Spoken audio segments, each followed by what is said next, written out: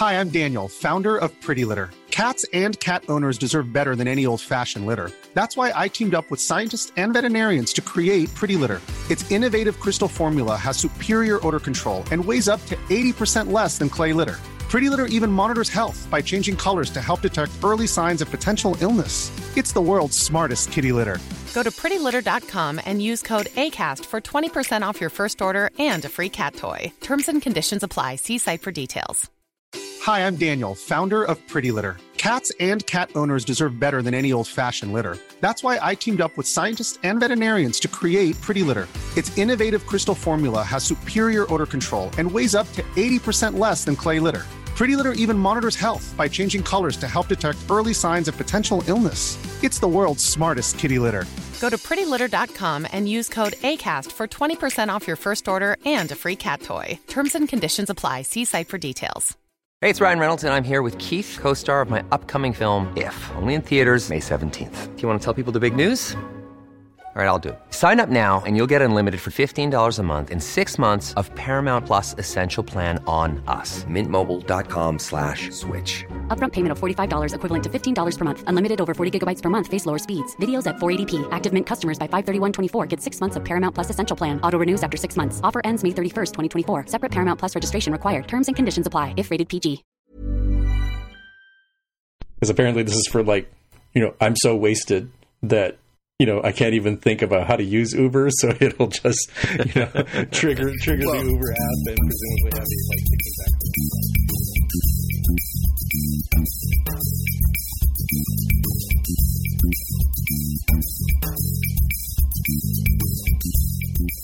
Hey everybody, welcome to episode 128 of the More Than Just Code podcast. I'm Tim Mitra and I'm in Toronto, Ontario. I'm joined by Jaime Lopez in Seattle, Washington. How's it going? And I'm also joined by Mark Rubin down in San Jose, California. Hello. Alrighty. So Jaime, you posted some Ask MTJC here. You want to fill us in? Yes, this is from Sean Marston, asking us, with Fabric going to the dark side, what are your recommendations for continuous integration, analytics, and etc. tools? Buddy Build. I mean, I think that's a good answer, right? And fair disclosure, that's been a sponsor of this podcast before.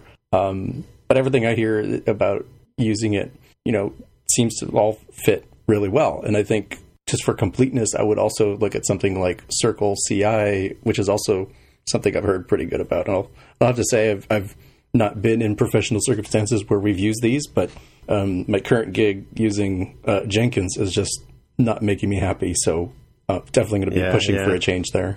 Yes, we used Mr. Jenkins as well. Are you into the whole Atlassian workflow over there? Atlassian? No, we don't use Jira. We use GitHub issues and something on top of GitHub called ZenHub that gives you sort of a Trello-style Kanban board. Right.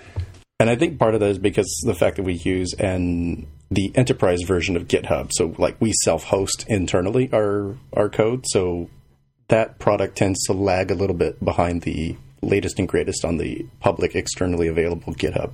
Right. And I haven't personally used Crashlytics, but I know that a lot of people do use it, and I sort of gapped on the fact that it was part of the whole Fabric framework that's gone over to Google, right? It's taken over that. Yeah. So I think that's the quoting here dark side that's being referred to. I'm not sure that I necessarily agree that like Google is darker side than, let's say, Twitter. I guess if they were to go rogue, they certainly would be perhaps more competent on that because they have so much more data.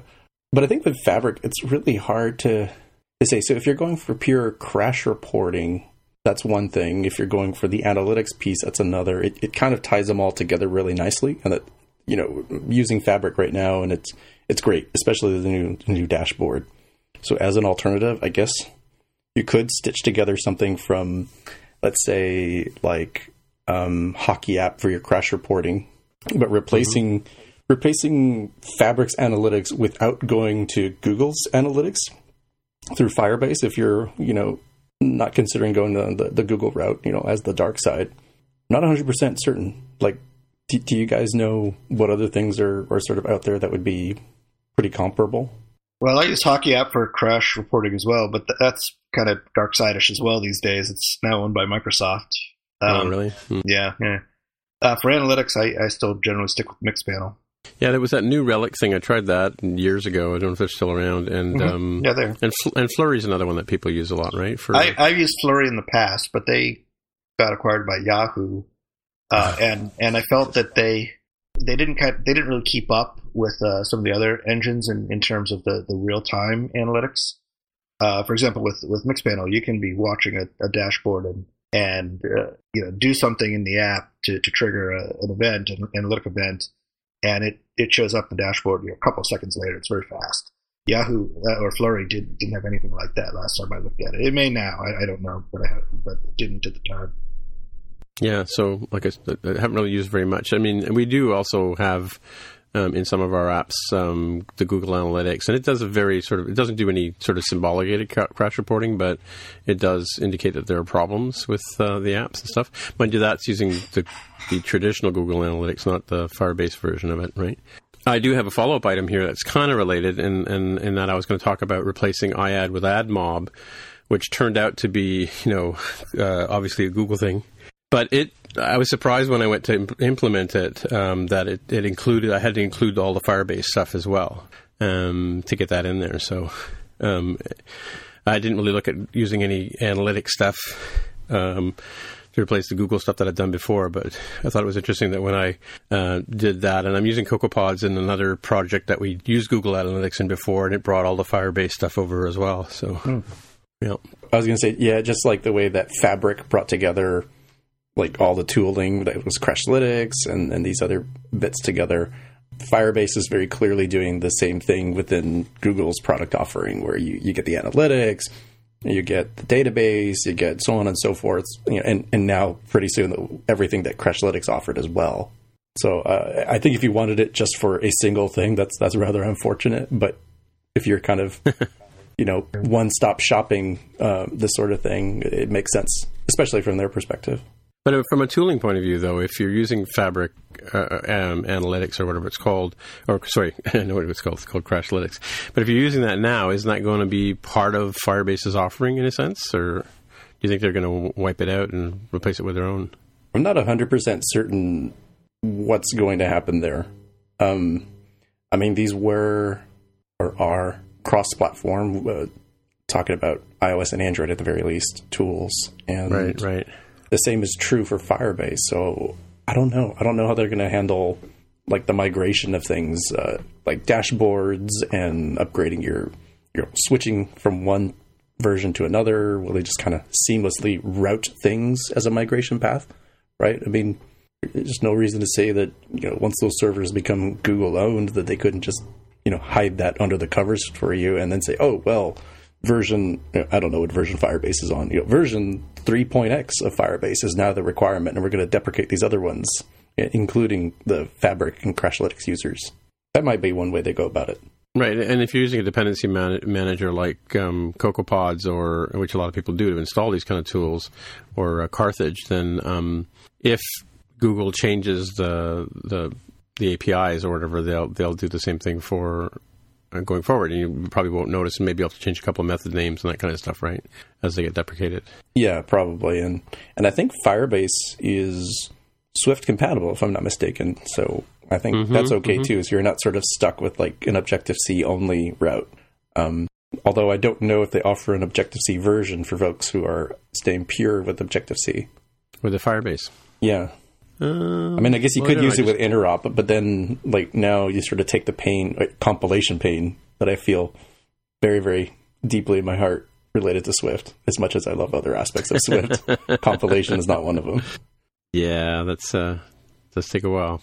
Yeah, well, like I said, I can have a quick look at my code here because I just updated a project with Google Analytics and CocoaPods, and let's see what Firebase has brought over for me. I had to change some method names because, it showed up in the what's that thing called? Issue Navigator. That had to change some deprecated method names for the Google Analytics part, which I think was part of the migration from Google Analytics to Firebase Analytics, right? Mm-hmm. Mm-hmm. But was it smooth and seamless, relatively speaking? Like you were looking to replace iAd in your Pi Day Countdown app. Was this? I mean, like you were ripping your hair out and it took you 3 months to do? No, actually, was it, oh man, like I just changed one thing, went to make a sandwich, and by the time I finished the sandwich, it was done. Yeah, it was. I didn't even have time to make the sandwich. So yeah, it was pretty painless. I think the only challenge I had was I didn't use CocoaPods in this particular app, and it's been 6 months. Right, I think they closed the doors on June for iAd. So yeah, I've been meaning to move it over to AdMob, and yeah, so it was just a matter of getting the CocoaPod installed, and then it was change a couple of things. They even use the same names, like I think I've got like an ad banner or something like that as the object name, and they use pretty much the same thing, and just change a couple of names, and Bob's your uncle, and it had it fits into the same space as the ad banner piece that Xcode includes, right? So it's pretty painless. You didn't have to change any constraints or anything like that. It just automatically worked. And again, iAd the Pi Day Countdown is one of my novelty apps, and I use some of these apps to try out some frameworks, right? What were you were joking the other day about making it into what was the word you used? I think I said make it into a boondoggle of an app where every new technology that comes out, it uses, Core Motion, it uses 3D Touch, it uses continuity and handoff. It's got Apple Pay in there somewhere. Yeah. Mm-hmm. Yeah. I could. It's a pretty small app, so. But yeah, it was super, super simple. Like I already had a Google account. So, and I think I'd already signed up for AdMob a while ago, because knowing that I was going to come in here. So I think probably setting up the Google account was probably the hardest part. Although that was done years ago, but yeah, it was super simple changing from one framework to the other. They've obviously thought about that and cribbed all the names, right? So, Mark, you were using iAd and AdMob at one point in something? Yeah, a long time ago, I was using iAds and AdMob and used I can't even remember what it was called anymore, but Google had a aggregator that would let you. That would swap out a dyad or an AdMob or if there were a couple of other of them as well. But I haven't done that in some time, and the apps that were using that pretty much just stopped serving ads completely. Right. They were low volume. Yeah, maybe I should fire that up because a couple of those apps they're actually still reasonably good sellers. They're kind of the free version of some of my other apps. And they have reasonably good volume. I should turn that on again. So a friend of mine who's got iAds, and he was getting better than Pizza Money every month. It switched over from iAd to AdMob in his app, and he's getting the same amount of Pizza Money that he was getting before. Because it was filling more impressions with AdMob ads instead of iAds, I suppose. I guess they're the same. Did they not pay out? I guess they pay out differently, a different scale? Back when I was using it a lot, they paid at very, very different rates. iAds was actually much higher at the time, but it was new, so they were probably trying to drum up a lot of business back then. This was a couple of years ago. Right. Yeah, sure. Yeah. Sure. So a couple of other follow-up items I had. Last week we talked a bit about ColorSync, and so as I was doing the notes, I discovered that Apple does have a ColorSync Manager framework that you can use. I think this is for Mac OS apps, but so I've included in the show notes a document reference for ColorSync management. That was one. The other follow-up item I put on here was, we talked about a while ago about CarPlay and Google Audio, I think it's called, or infotainment pretty much. And this came across my desk through LinkedIn because a colleague of mine is the spokesperson for Hyundai Canada, and he was quoted in this article in the Globe and Mail about why it's, and the answer to the question is why is it taking so long for CarPlay and Google Audio to catch up? And it talks about the different manufacturers. Toyota's not doing anything. They're a bit like Apple. They want to do it right the first time. Hyundai's got it on the plans, and the challenge are that the software and things like that, and the way they interface with the cars is actually written by Google and Apple, and that's part of a problem. They're about 2 years behind where mobile phones are. So it's hard to compete with that, as we talked about the experience of using CarPlay, sometimes it can take a couple of minutes to boot up, and it's just faster to just, use a phone for your infotainment in your car, right? So So if you're interested in it, it's kind of a long read that does talk about the pain points that the car industry's gone through to get infotainment into our cars. It is kind of a tough situation. It seemed like they went on a lot of the themes we talked about, that, you know, this sort of stuff moves on a relatively slow cycle. Yeah. And so I think it's just going to take time. And it's not as if people are buying cars every day or every week or every year. They don't buy a new car every year like they do with a phone. Yeah, yeah. So the cycle is definitely longer. Mm-hmm.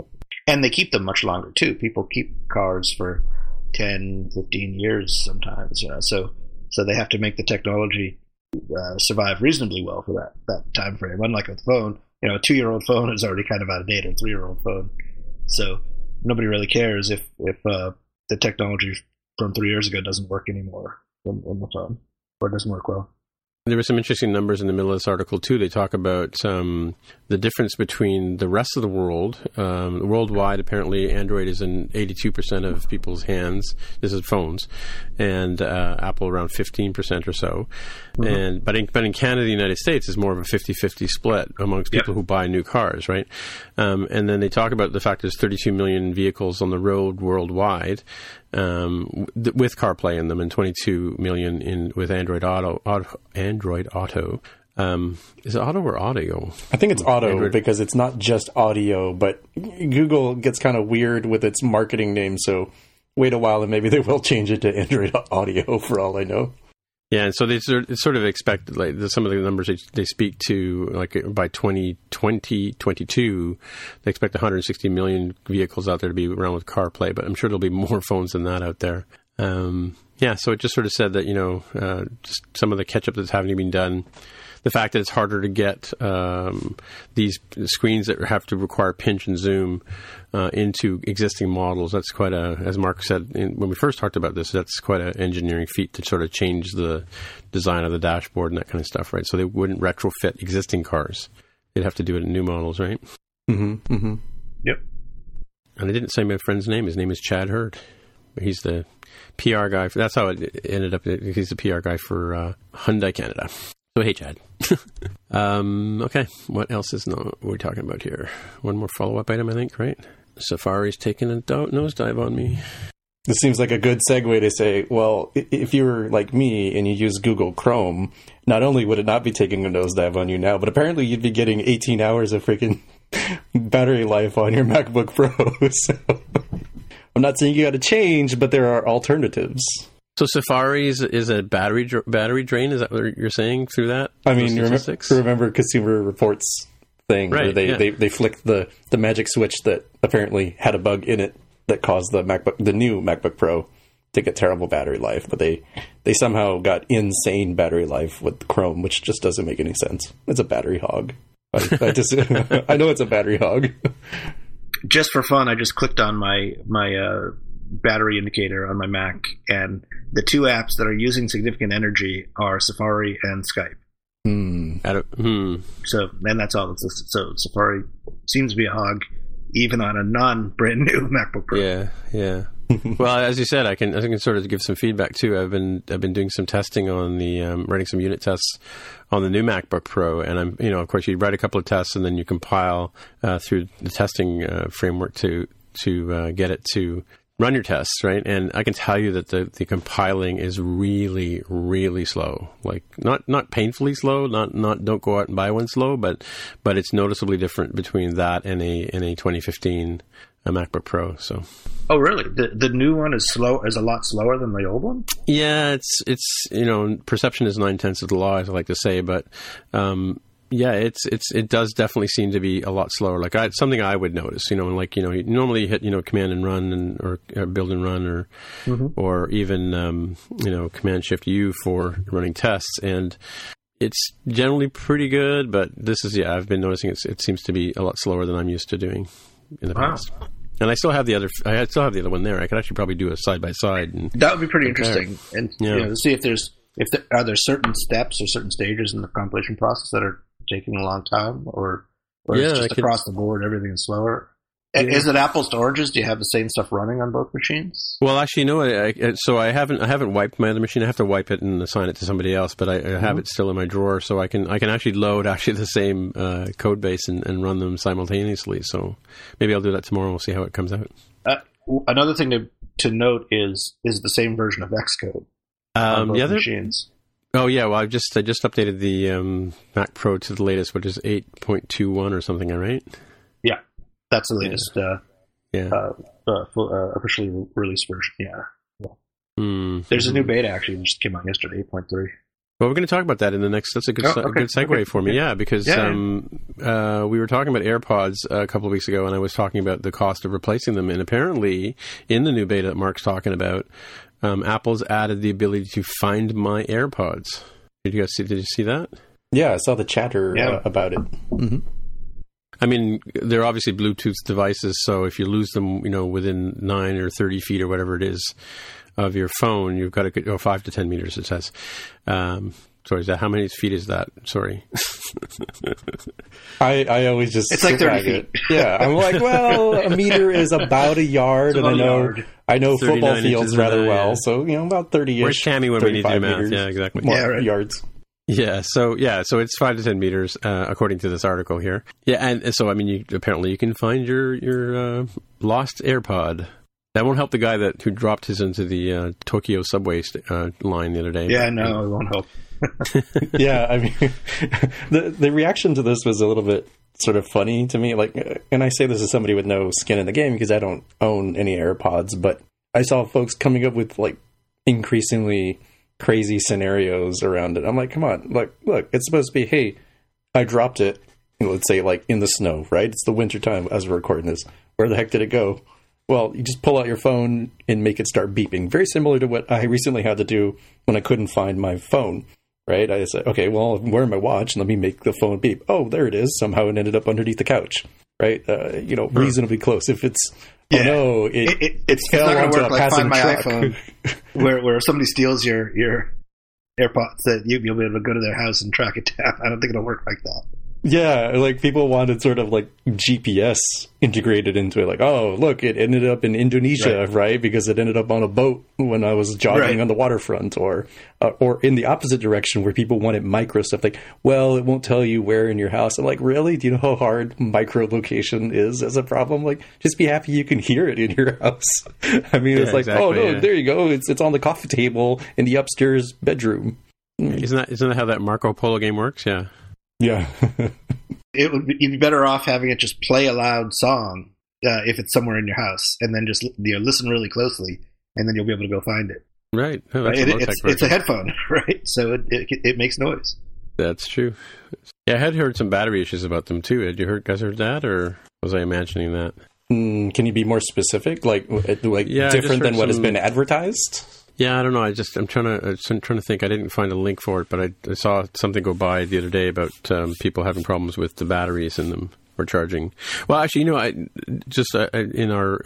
what the iPhone means to me thing, I asked George I was asking about Apple Music, and he was telling us that it was at the end of the taping. We basically he was using his iPad because we couldn't get Skype connected, and he had the new AirPods in. He was saying that he kept getting warnings as we're getting closer to the end of the show that his AirPods were running out of battery. So it was kind of interesting. That's a new technology problem, new first world problem, because he was saying that, if he had, his regular earbuds, he'd just still be going, right?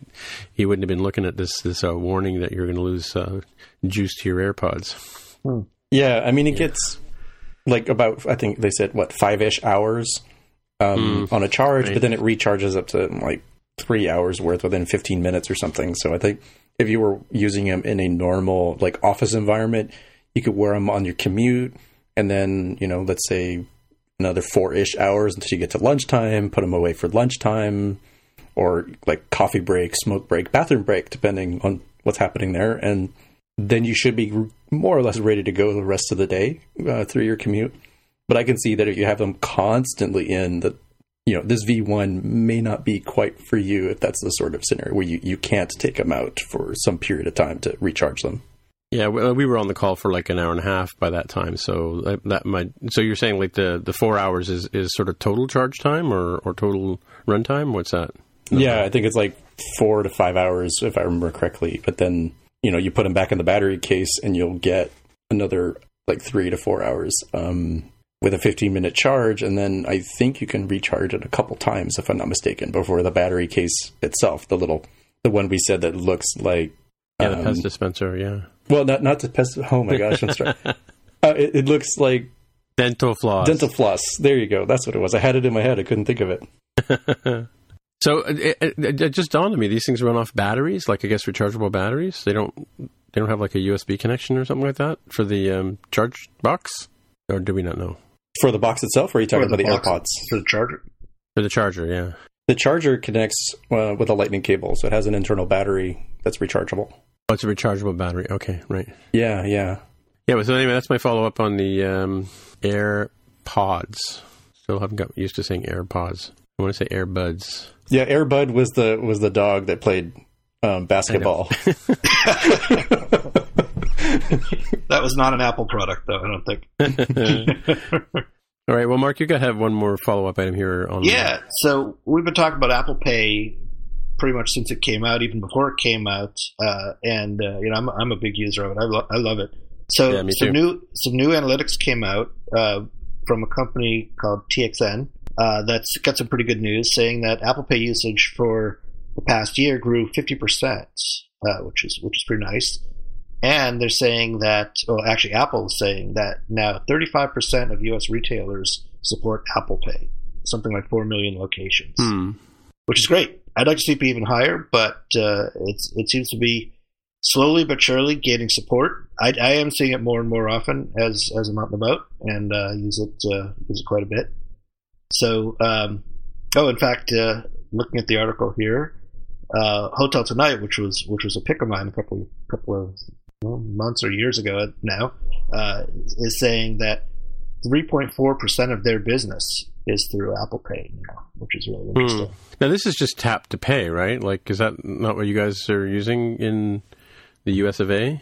Well, there's two different modes, right? There's tap to pay, and then there's using it at brick and mortar sites. Right. So according to the article, I'll quote, Apple recently revealed that some 35% of U.S. retailers now support Apple Pay, totaling some 4 million locations. So I'm assuming that that's brick and mortar. Yeah, so what we call tap to pay up here north of the border is basically if you have a card, debit card or a credit card with a chip in it, you can sometimes slide it into the thing and enter your PIN, or if it has tap to pay, it has an NFC chip in it, you can just lay the card down on top of the reader. And that's how my watch works as well. I double tap the wide button and it brings up the card on there, and I just invert my wrist and make contact or near field contact with the thing, and I feel a buzz, haptic feedback, and the pay's gone through. So, right, sure, yeah. Any like just about everywhere. There's very few places that have. It's like the difference between black and white and color TV. Now you're just seeing people write no tap on their little card reader machine now, right? And it's where I work. It's pretty rare to find places that don't have tap, right? Yeah, and I think I mentioned before, I left my phone upstairs in the office one day, and I went down, and I didn't have any way of paying, and basically I was able to use my watch without having the phone anywhere nearby, which was kind of cool. Oh, really? Yeah, I think it probably registers the token in the phone, right, or in the watch, right? So very cool. Yeah, so I use my watch all the time for Apple Pay. But I guess you can use your phones too. I use that occasionally if I forget my watch, right? So. Yeah. Well, I still don't wear a watch, so I use my phone. So chip-based payments and near-field communication payments aren't available everywhere in the States, or they're not available everywhere. No, they're available in lots of places, but not everywhere for sure. Right. And so, are you specifically looking for the Apple Pay logo when you go to a register or to pay for an item? No, I don't specifically look for it, but if it's available, I use it, generally. Right. Yeah. Yep. Yeah, I just look for the NFC logo, and you can kind of tell from the readers normally. They have the little area that it's either big and flat or it's kind of cupped to take the phone. Right. I always wear my Apple Watch, so I almost never pay with my phone. I usually use my watch. I'm looking at this nifty chart they have here at the bottom of the article about the share of credit card transactions. And it actually kind of makes sense that if you kind of look at it as, higher income folks going to higher income, costlier places tend to be using this. Whole Foods are very high up there. Pete's Coffee is a very trendy, and Phil's Coffee too. Mm-hmm. This is clearly a Bay Area chart because both of those are big here in the Bay Area. Interesting. Yeah, I had to look up. I'm probably going to butcher the name because it's probably not Dwayne Reed. It's probably like Duan Red or something. I don't know that one either. I don't know that one myself. I looked it up on Wikipedia, and that is a subsidiary of Walgreens. It's a chain of pharmacy and convenience stores primarily located in New York City. Oh, okay. In Midtown Manhattan, so probably a pricier place. So it kind of makes sense that getting back to the, is NFC sort of everywhere in the U.S. and it's really not. But the places that have spent the money to upgrade on it are going to tend to be the higher margin places. Right. I mean, looking at this list, probably the lowest margin place is probably Starbucks, and they have an enormous margin.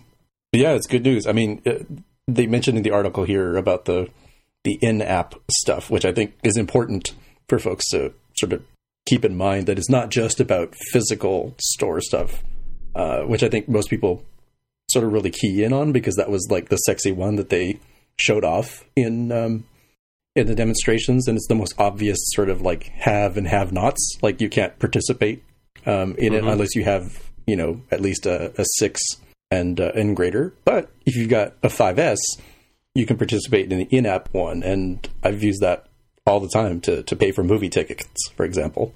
Yeah, you missed it, Mark. Last week I was looking at something on what was a Kickstarter, and I got an Apple Pay offer, and I was able to, I was on my phone, and I was actually able to pay with my thumbprint, as it were. So, nice. Cool. There's an article here on Apple Canada about Apple Pay, about the places that are accepting, but I can tell you that I've used it, up at the cottage or whatever, like in really remote areas, wherever I could find anywhere that has tap to pay for us. So it's not specifically Apple Pay per se, right? Mm-hmm. So, yeah. So Jaime, there was some big news yesterday came out. I heard about it on Slack. So why don't you fill us in on what's going on with developer stuff? Yeah. As was mentioned, the betas came out for macOS and iOS. But really importantly, in the release notes is mentioned the fact that, oh, by the way, when 10.3 of iOS is available, and I can't remember the number for macOS, but when that version comes out of beta, developers for the first time ever will be able to publicly respond on their respective app stores to customer reviews, which has been a long time, sticking point, I think, for a lot of developers.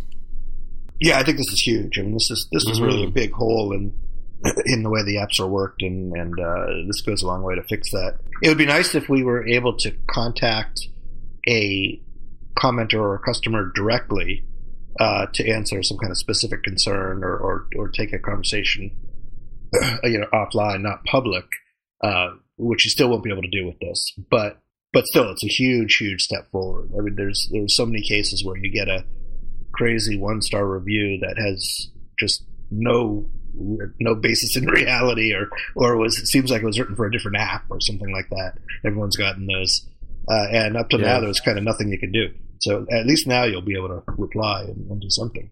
So this is great. Yeah, and it seems like it's somewhat limited in that it's not like a threaded reply either. I think it's a single reply from the developer, and my understanding is that both parties can edit their the one customer review and the developer reply. So I guess you could sort of work around it a little bit. I don't know if there's any limits around that, but at the very least, I look at this as very positive, as like, this is better than nothing, which is what we had before, right? Yep. Where now you can say, if they say, 1 star doesn't let me do X. It's like, well, actually X is the other button. It's the big red button on the other side of the button that you clearly pressed to get here. But hey, you know what? Shiny candy-like button. You know what? The UX issues are on my side, which I will continue to refine. However, let me help you because I don't want you to be unhappy, right? I can say, oh no, actually it does do feature X. Just press the big red button. And at the very least, you can say, please contact me at such and such, if you need more help, and try to initiate a conversation that way, which hopefully people will respond to. But it's just one step up from a discussion or a forum kind of thing, right? But because it's going to be like, and you can't flame them back because it's all going to be visible to the public everywhere, right? On the App Store. Yeah. But the reason I think this will help is that from what I've seen through a lot of customer reviews is that customers tend to have the feeling that developers are very often just a black box and they don't respond, they don't care, and they're just trying to get your money, and don't care about anything. And for the most part, the complete opposite is true. I know I would love to be able to interact with my customers and help them if they're having a problem and turn them into a happy customer. And so I've put stuff into some of my apps where there's an easy way to contact me, and when people do that, if they contact me with a problem and I help them out, it turns out that they're the happiest people, and they often follow up with kind of gushing reviews. So I think that there's a desire to be acknowledged for one thing, and to get that kind of personal attention out of a developer. A lot of customers just don't know that there is a way to contact the developer. There's a link in the App Store, or you go to the website or whatever. Some people just don't know that. So they just immediately go to the App Store and they write a bad review and get no response, and just they walk away unhappy. So at least this will give them an acknowledgement of their problem and a potential channel, an easier channel at least, to initiate a discussion to hopefully solve the problem. Yeah, you're right. I mean, but the thing about it is that when somebody's having a problem with your app right now, they're in your app. Sometimes, like I looked at AppTentive is another way to get feedback from people too, by adding that framework. And they can respond. It opens a dialogue with them right away. It looks very similar to what the screenshot here in the article that Jaime posted looks like, where you can sort of. It prompts you to say, "Hey, do you like the app?" And it starts a dialogue. If they say no, I hate it, then it starts a dialogue with them and say, "Well, do you want to open a discussion and have a chat about it?" And that triggers an email back to the developer, who can then go into the through AppTentive and have a dialogue with that person. So, I've only been able to take advantage of that a couple of times, but yeah. And I've had people contact me through the support site. Like, as you said, there's a support link, and if people follow it, it comes to hopefully a web page on your server that lets you have a contact form or something where they can send you shoot you an email and ask a question. Yeah. That kind of stuff, right? Yeah, but that assumes a certain amount of savviness on the part of the user, which isn't necessarily always there to even know that the link exists. Well, that's what I was sort of saying. Like, if it's work to go and find how to get support, a lot of people won't do it. Yep. Yeah, or they just don't. They're not. They couldn't be bothered. Like, make a good product is their attitude, right? Right. Yeah, and so I'm excited about this. I think it's great. I think it'd be good because having that gap before. Let's see, a couple jobs ago, we would say, "Oh, wow, that's a severe problem. Well, let's see their username. All right, well, let's look up in our database. Does this username exist, right? Did they reuse the same username?" And sometimes we get lucky and say, "Oh, okay, well, that helped us figure out the problem because we can see the chain of events that occurred for that user." And at some point, I jokingly said here on this podcast, of like, well, maybe you could just go buy one of those, like, advertising mailing lists and, like, do a lookup in that and say, "Oh, yeah, we found this user because they use the same username in their 1-star app review as they did within our account." So I think this is a much better option than those. Granted, as has been pointed out here and online, like, please don't blow your top on people, right? Like, you're just hurting not only them more, but you're hurting yourself because you'll just look really bad if you blow your top at a 1-star review. That's true. Publicly blow your top. Yeah. You do all you want in private. Yeah, I hadn't seen any comments like that, but absolutely, it's right. Yeah, but it definitely should not be a forum for getting revenge on a 1-star review. Don't do a flame war. Exactly. Right. Try to use it as a way to potentially turn it around and make it a positive thing. Yeah, I think I told you guys before. I had somebody because of the name of my app, it got confused between what my app does and what another app that has a similar feature they were looking for that my app doesn't do. And it was somebody in the UK, and they had written a pretty bad review, like 1 star, and complained about the fact that the app didn't do what they thought it would do, right? And so I contacted Apple and said, this guy isn't. My product isn't the one he was looking for, like Mark sort of said. It doesn't have this feature that he assumed would be in there. And so he gave me a 1-star review, and Apple removed the review. Yeah, they'll do that sometimes. Yeah. Yeah. So there's always been a way to get that done, to get that turned around. But but you're like you said, it's really unfortunate that we can't have a conversation because, like I said, I've said on the podcast before, and for customers who are listening to this podcast, please let us know what's going on with our apps because we do really care about them, and we want you to be happy people. So reach out to us. Yep.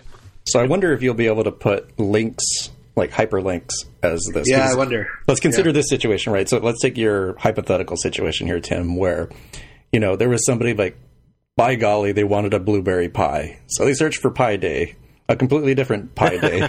And then open yours, like, what the heck is this countdown? I didn't get any pie, right? Like, it seems like it's a long way away, 1-star review. Could you put in a link to say, oh, I think you want it PIE Day, and here I've conveniently linked it for you here in the App Store. Yeah. By the way, it wasn't Pi Day, but there is a Pi Day story here, and that is that 2015 was a specifically, auspicious Pi Day because it started with 1.5, or it ended with 1.5. So you could have done, March 14th, 15, so it's 31415, and then 9 a.m. 9 o'clock, yeah.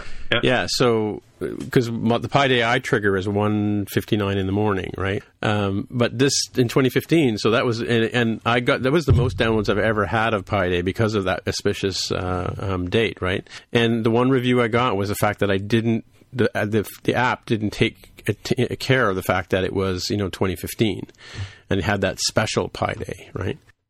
Which I didn't even know, and by the time I found out about it, it was like I wouldn't have been able to refactor the app to take advantage of that, right?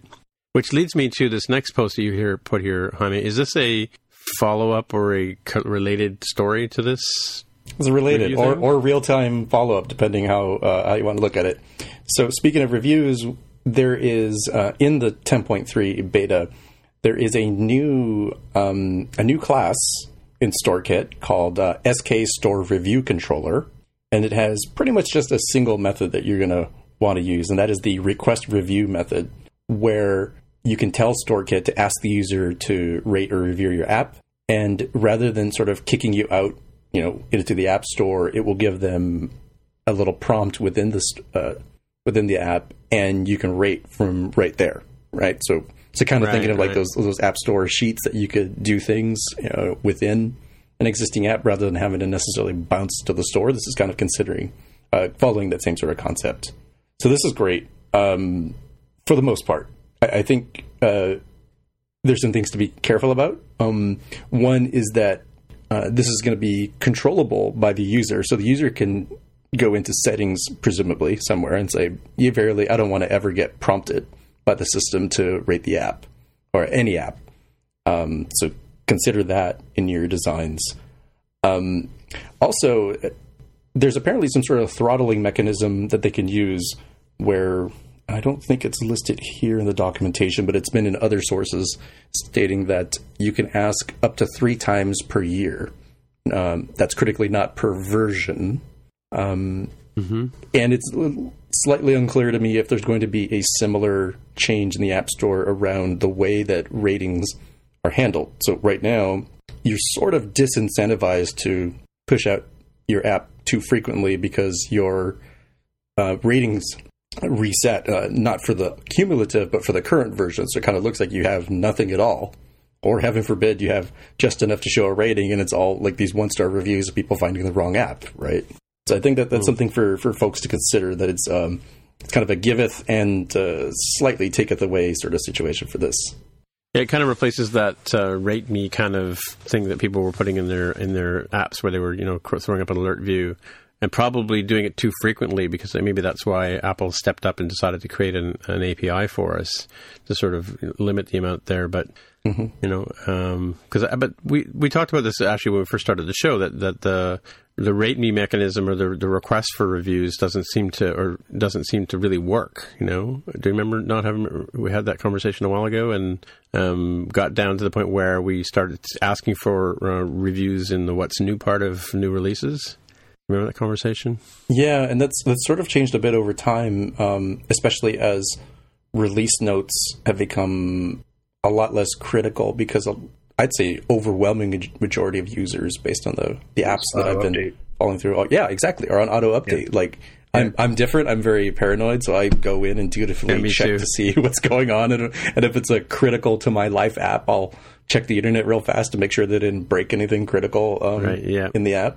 But that's me, right? Most people don't do that. Most people just let it seamlessly update. And I think, in my experience, I've seen that if you do it reasonably well, which I think we'll follow up into what Apple is trying to do here, then you can get really good results from it, and you can get massive number of reviews. And I think AppTentive has been really helpful in that respect because it gives you a server controllable way to say, well, let's see if we can tune it slightly different. Maybe we're asking too frequently. Let's back it off. Or maybe we should, ask a little bit more aggressively because we're not getting enough reviews. Or maybe we should change the critical events that trigger a review. And that critical events part is something that I think you still have to think about with this because, as is mentioned in the documentation, I'll just read it here. Because this method may or may not present an alert, it's not appropriate to call it in response to a button tap or other user action, i.e. there shouldn't just be a, rate this app sort of button that they press and then, nothing happens because the user turned them off or they've hit their 3 times a year limit, right? It needs to be thought about in terms of what will make sense as a time for this user to do this sort of activity. And in my experience, it's been best if you do it around the time that they're happiest with your app. Not that they've merely used it, 10 minutes or that they've used it, 10 times or something, like something critically important. And if they've accomplished some major task, they've reached some major milestone or something inside the app, and something that would take a little bit of effort or time, or if it's a game, they've reached some milestone, something like that. That's a good time to do it. Exactly. Yeah. So looking at the documentation, it seems pretty simple. If anyone from Apple's listening, I've got a couple of great ideas. I think they're great of how this could be improved. One thing is, it would be awesome if there would be a way to query whether the particular user has ever given a review in the past for this app, and use that to not show this thing. So you can make the decision to show it or not based on whether they've ever given a review before on this app. Yeah, it doesn't. I don't see a way to do that. I might be missing it, or maybe it does it automatically. I don't know, but I don't see anything in the documentation about that. And related to that, it would also be kind of cool. This would require some work on Apple's part. If you could get a probability of rating type of metric for the user. In other words, does this user, based on all the other apps that they have, do they tend to write reviews or do they not tend to write reviews? And Apple could tell us that without giving up any private information. They could just give you this person likes to give reviews, this person doesn't like to give reviews. And if the person doesn't like to give reviews, if you're pestering them about reviews, they're more likely to give you a bad review, it seems like. So you might want to not show the controller as often. Whereas if the person does like to give reviews, then go ahead and show it because they're probably gonna use it. The other thing I'd love to see, and this one's probably a lot less likely to happen, is if you could get a callback with some information about how they reviewed it. Was this a positive review? Was this a negative review? Based on the number of stars, I guess. And you could take appropriate action inside your app. Say it's a negative review to prompt, why didn't you like it, or what could we have done better, or something like that, which you wouldn't need to do if it's a positive review. But again, I think that one's less likely to happen. But it would be kind of cool and useful. Yeah. I know they don't give away, private information, but if they had what was the stars review, whether it was a 1-star or 5-star, right? It would be kind of hilarious because they also, completely unrelated to this, have given us an API where we can set alternate icons for the app. Oh, right. Yeah. You can imagine giving somebody a frowny face if they give you a 1-star review. I was like, bro, you don't even like my app. Just delete it already, man. Just cut it out. Like, why are you're hurting both of us here? Yeah, and that's an interesting thing. I know that our friend of the show, Ryan McLeod, he adds new features in. He did a Halloween release, so he had like a scary pumpkin kind of icon, and then he did another release for Christmas when he has a snowflake on there, or for winter, I guess. But now you can just basically change the icon as for without changing the actual code, right? Is that the idea? I mean, it's baked in, so you couldn't do it remotely. But right. And I've not tried this out myself, but apparently, in some sort of user-controlled way, you can set the app icon. So I can imagine, like, I'm not sure what time of the year it is. It seems like it's close to the end of the year, maybe in the December timeframe. A lot of these apps participate in the RED campaign for HIV and AIDS awareness. Yep. And Apple will feature in the App Store, and they all have, like, RED app icons. I could see that being used for this sort of thing, right? For big events, for holidays, what have you, charitable kind of things, like Race for the Cure, breast cancer awareness, probably has pink apps, that sort of thing. Yeah, you tend to see those around Halloween a lot and Christmas, I thought. So how was that triggered there? How many you were saying that you'd put multiple icons in your app? Is that the idea? You do, and then in, what is this? Am I looking at UI application has a way to set alternate icon name. And there's even a completion handler version that, let's see, the completion handler, after attempting to change your app's icon, the system reports the results. So I'm guessing, and I've not tried this myself, that if it somehow fails, or from what I've heard, and I could be incorrect, that it's in a user-controlled way. I guess if the user says no, or if they have a setting that says never allow alternate icons, you'll find out as to whether it triggered or not. So you don't have a mismatch within your app, right? If you tried to trigger it to Christmas mode, you wouldn't want the app icon necessarily to be out of sync with what the in-app experience is like. Right. And where are you reading this? You got a link? I will put a link to the alternate ones. And we'll have that ready for everybody who is driving along at home. They'll be able to see in the show notes. Right. And Tim. Tim, you can see it in the chat. Yeah. I like this new this color thing. That's the new color scheme for code that they've added to the API reference. We talked about this before, right? Yeah, this is great. Mm-hmm, mm-hmm. Yeah, it's nice being able to quickly see what was added, modified, or deleted. Yep. Yeah, kind of an API level diff. Mm-hmm. All right, that's cool. So, deprecating the table view, Jaime. This is a blog post titled "The Case for Deprecating UI Table View" by Peter Steinberger and Michael Oakes, or Ox, not sure how that's pronounced, both who work at PSPDFKit, which I think is a framework that deals with PDF generation and manipulation, that sort of thing, right? Like beyond just what you sort of get out of the box from iOS and macOS, it will do fancier things. And apparently is cross-platform. I think they have Android and web, if I'm not mistaken, versions as well. In any case, their blog post is titled, or topic, around the whole idea of, does UI table view sort of really make sense anymore in a modern world where we have UI collection view and some of the things that sort of fall out of that, right? So they start out by showing their example where they have sort of a table view sort of style to their particular layout, showing your documents. And they also have a more traditional sort of a grid view that you would get out of UI collection view. And they note that within iOS 10, when they're poking around the public and private headers, that it almost seems like Apple sort of is leaning this way anyways, because they see these like UI collection view table layout header, UI collection view table cell header, and other things that sort of sound like, oh, wow, maybe it will be replaced.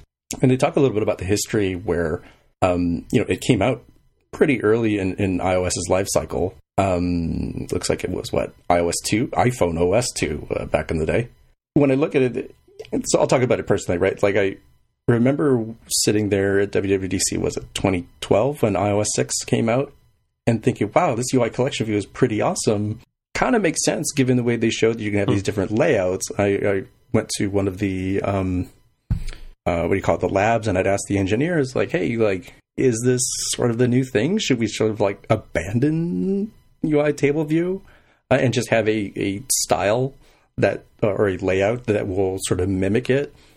And they were a little sort of dodgy on the questions, kind of dodged it a little bit. They kind of said, well, table view has a lot of performance optimizations in it and a lot of assumptions that it can make that collection view can't, because of the way it has to do its layout engine, and especially being sort of like auto layout in mind, because that also came out that year. And a couple other things, right? But I kind of got what I thought was the hint of like, it will happen at some point. Of course, I didn't realize that we would go 5 years later before this sort of thing sort of comes up again, right?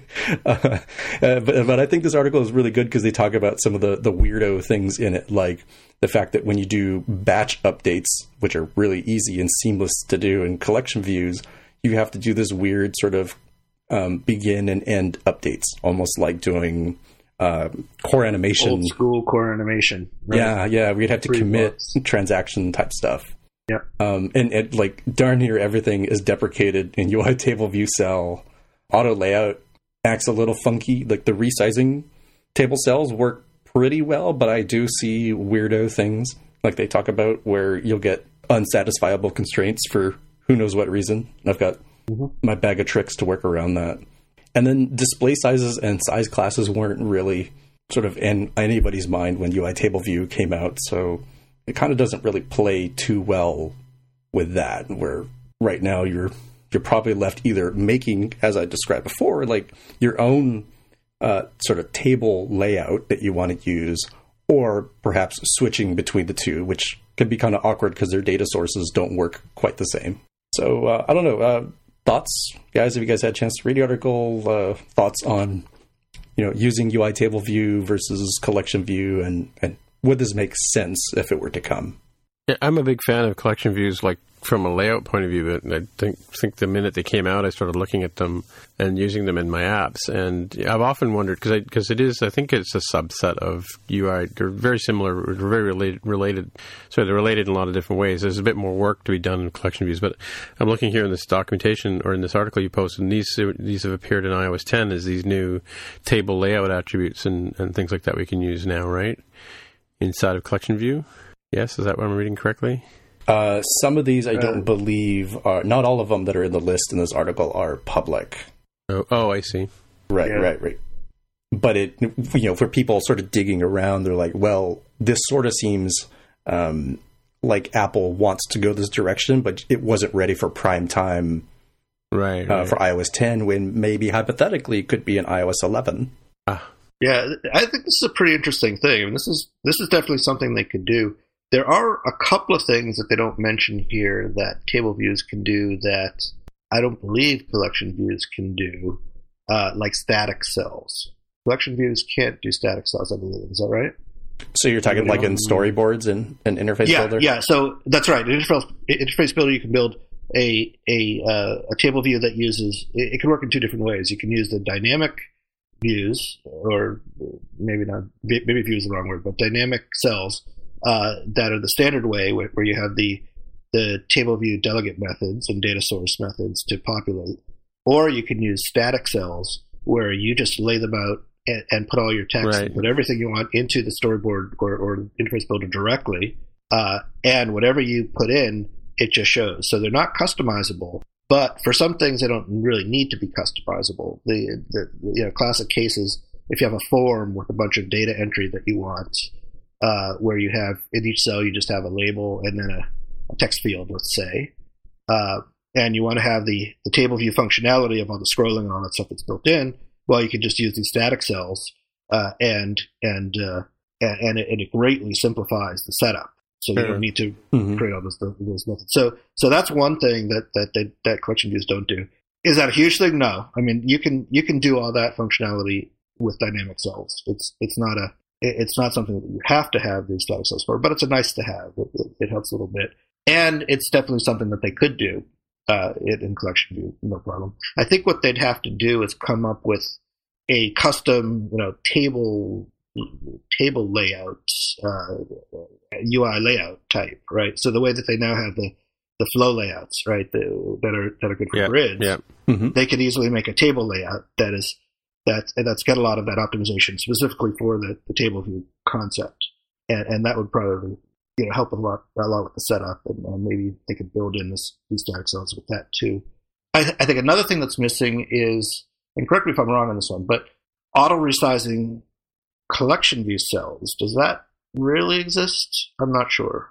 I think it does. Yeah, it does. It does it? Okay. Well, yeah, because the one thing, coming back to your first point, though, was the thing about collection views is you don't get a cell like you do with table view. Like table views, you're given a cell and you can populate it with detail and text and icon and all that kind of stuff. Yeah, and it's got a content view that you can tie all the content inside to that content view, and that's how the auto resizing. Right, but with a collection view, you have to create a cell class, and you have to describe how the content is going to be laid out in that cell.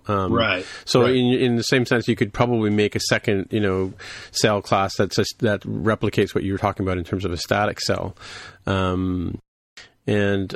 But the thing about the resizable cell thing, sure, like because you can do like a Pinterest type layout where you have 2 columns wide, and then the cells are dynamically scaled based on the content that goes inside of them, right? So, and you can do the logic as to whether your next cell is going to appear on the left side or the right side of the 2 column layout, if you will, right? So that but you have to do that in code, right? Yeah, in a sense, right? Yeah. But so with the resizing table views cells, you can just do that all in. With auto layout constraints, and it's all right, automatically. Right. Yeah, and that's what I was saying. The difference between it seems to me the collection view in some ways is more flexible, but there is a bit more prep work you have to do on building the cells, like building a cell or cell style or whatever, if you want to call it that, and then scaling it up in code or whatever. Yeah. Mm-hmm. Mm-hmm. I wonder if they could address some of this, because you would definitely be losing the fact that. Beyond the static cells, because you're right. And I don't know how that works underneath the covers, but I assume it's mostly a tooling thing that Interface Builder gives you. So presumably they could give that same sort of tooling support to collection views. Yeah. But basically, it has to be. It's probably auto-generating the data source and delegate methods for you, because you don't write those, and if you do write those, it breaks it. So it probably that's probably all it does behind the scenes, because they don't have to do anything or do much, so they just auto-generate. Right. That's what I guess. The other thing that would be lost here, I think, sort of getting to Tim's point, was you have to create the cell for UI collection. You don't sort of like get a default one or a default set of them out of the box like you do with table view, right? If you need a simple, here's some text, or here's some text with a subtitle, or here's some text with a optional image view on there, sort of that iPod style look and feel that it had back in the day. Like, that's pretty powerful to have out of the box. So I think if they ever did go to this route, it would be nice to have some of those classes sort of recreated within, I think what is a table view styles or cell styles. I forget what they are in iOS, but something like that I think would be really nice to see if they ever did deprecate UI table view and completely remove it. But if they do all these things, if they do replicate all of that capability in collection view, then I'm all for it.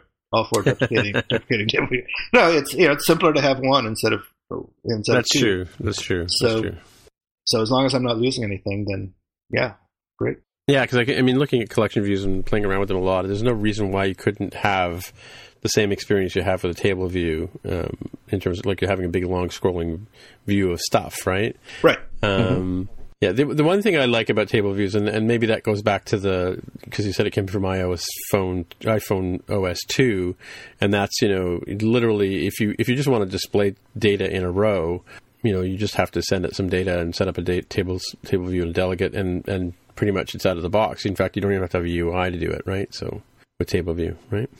So you can actually, like I said, I had to refactor my device tracker app, which originally was all done in code, and then because I wanted to have the split view on the 6S Plus, I had to. I didn't have to, but it was the easiest the path of least resistance for me was to use the split view controller template that Apple provides, right?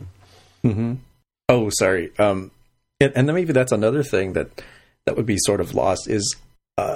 Table view is so easy as a teachable way to get people into iOS development. That's true. Right? Yeah, true. It does a lot of stuff for you that would be harder to set up, like, oh, let's go create a UI collection view cell. It's like, well, subclass. Like, oh, okay, what is that? Why do I need that? Versus like, hey, sure, UI table view controller is maybe not the best in terms of separating out concerns, but massive view controller isn't really like a huge concern when you don't even know how to fire up the project, right? Like, you just want to get to that first successful, like, wow, I created an app and it's running on my phone sort of feeling that new developers will need. One of the apps that I've always sort of used in teaching is called the Top 10 app, and you basically get the feed from iTunes of the top 10 songs, because it's one of the easy things to do, either XML or JSON, that Apple will provide for you. And then, like you said, you just bring it in, explain how to set up a table view, and presto change-out, like within an hour, you've got them displaying the top 10 songs. Mm-hmm. So you're teaching them how to do network layer, and you're teaching them how to do table view at the same time. Right, and they don't have to mess around a lot with the UI stuff because they get so much power out of the box. And that's the name of that tune.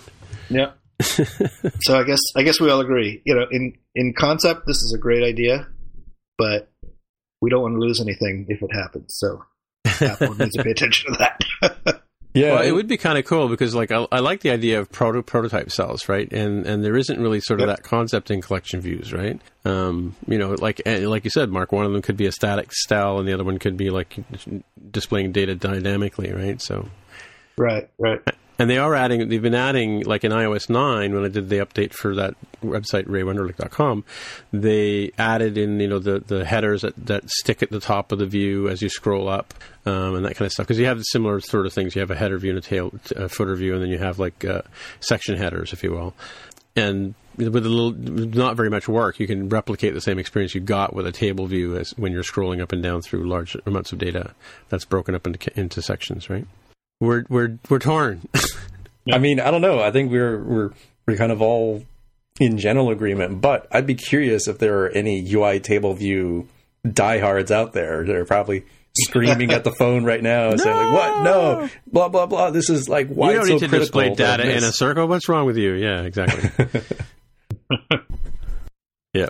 It's funny. I didn't see you at WWDC 2012, Jaime, but mind you, we didn't know each other then.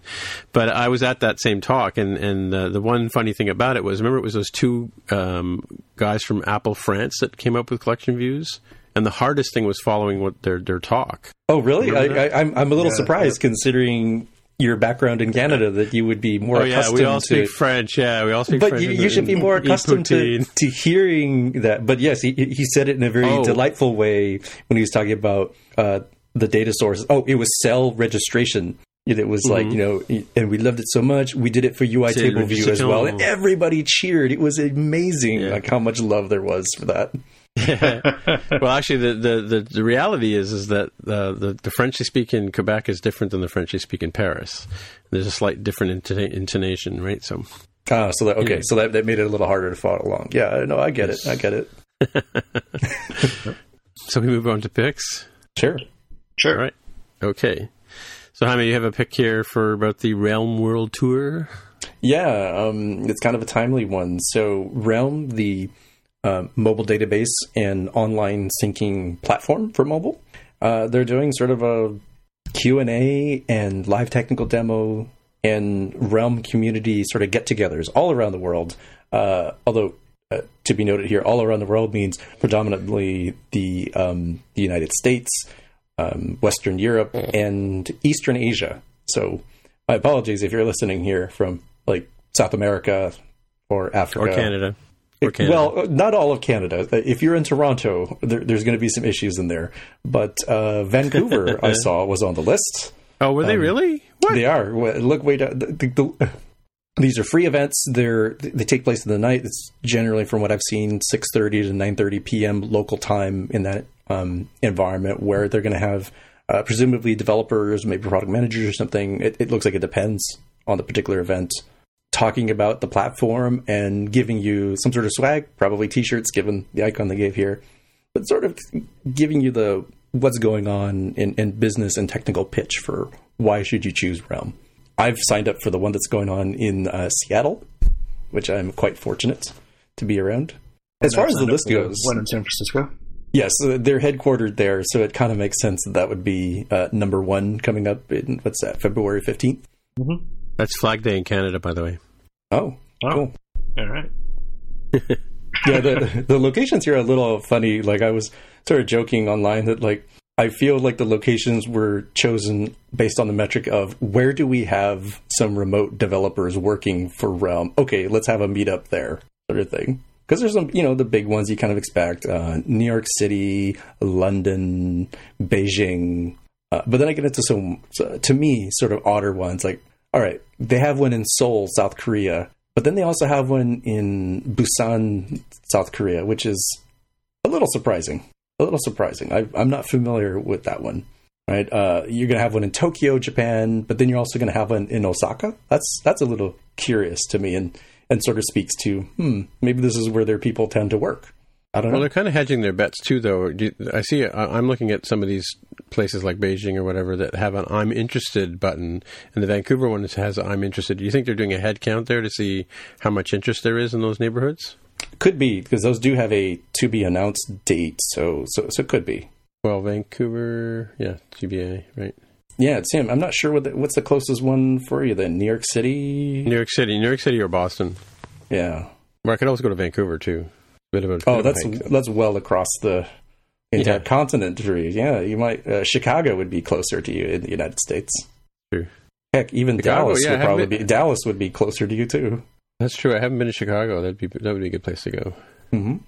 I'm pretty sure Porter Airlines flies to Chicago, New York, and Boston.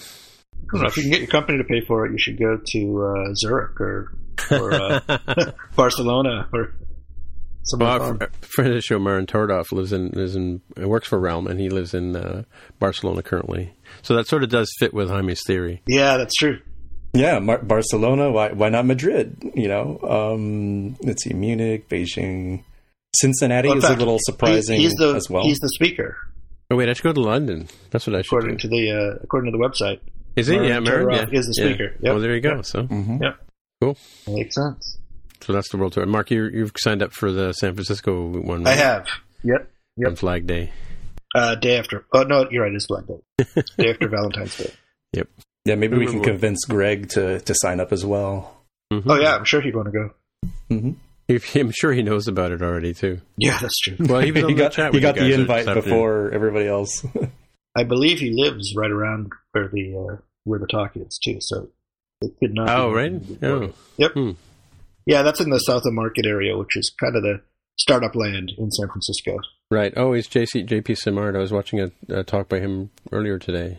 He's were you at? Yeah, you were at the NS North that we had in Montebello. What was it? Yeah, the Chateau Montebello. Chateau Montebello, yes. Mm-hmm. JP Simard did one of the talks there. Was that the one where he did the talk on like swizzling in Swift, if I'm not mistaken, or Objective-C, and like how something they compare? like that. My brain still hurts from that talk. Yeah. Swizzling in Swift. Well, what you give up by going to Swift, and what the close approximations were at that time. I think Swift 1 was the hotness then. Yeah, the watch had just come out, remember? Oh, yeah, that's right. Yeah. I remember staying up to like 3 in the morning, or waking up at 3 in the morning, Eastern time to do that. So, yeah, that's right. Oh, wow, that takes me back. Wasn't really that long ago, but it does feel like so long ago. It was a year and almost 2 years ago, right? Yeah. All right. So I've got a couple of... Mark, do you have a pick? I do. It's kind of a quick, just for fun one. So, as most people probably know, the Super Bowl is coming up in a couple of weeks. The New England Patriots are once again going to the Super Bowl. I'm happy about that. And playing the Atlanta Falcons, which will be kind of an interesting... Should be a good game, actually, because they're both good teams. But in honor of the Super Bowl, Tostitos, the corn chip snack food maker, is actually doing something very interesting. They have special packaging that they're making available for the game, where it can detect whether you've been drinking alcohol somehow. What? Yeah. So if it detects alcohol, it will flash a little "Don't Drink and Drive" emblem on the bag. And if you hold up your phone, and there's no details of how it works, but if you hold up your phone to the bag, it will order an Uber for you, and you get $10 off on the trip. So, not that I'd necessarily recommend eating Tostitos or drinking at the Super Bowl, but if you're going to do both, you might as well use this to make sure that you don't drink and drive and get a discount taking your Uber on the way back. I think it's actually kind of a great thing. That's cool. Yeah. There's a link here that we'll put in the show notes where you can actually see a video of the bag in action. Obviously, it doesn't show it detecting the alcohol. You have to take the word for it, but it's kind of an amazing thing, and it kind of shows where we've come in terms of technology. That just in a throwaway snack food bag, you can have all this technology that will order you a ride home if you've been drinking, and it does some community service at the same time. It's great. But then again, the only way to save $10 on the ride home is to drink. So I feel like this is a cross-cultural thing, but snacking and drinking are huge traditions for, of course, the Super Bowl in America. Super Bowl. So. That's right. Mm-hmm. Right. And I guess the idea is, if you're gonna be drinking at Super Bowl, you should be taking an Uber or something home anyway. That's true. Yeah, and there you have to get there, of course. Yeah.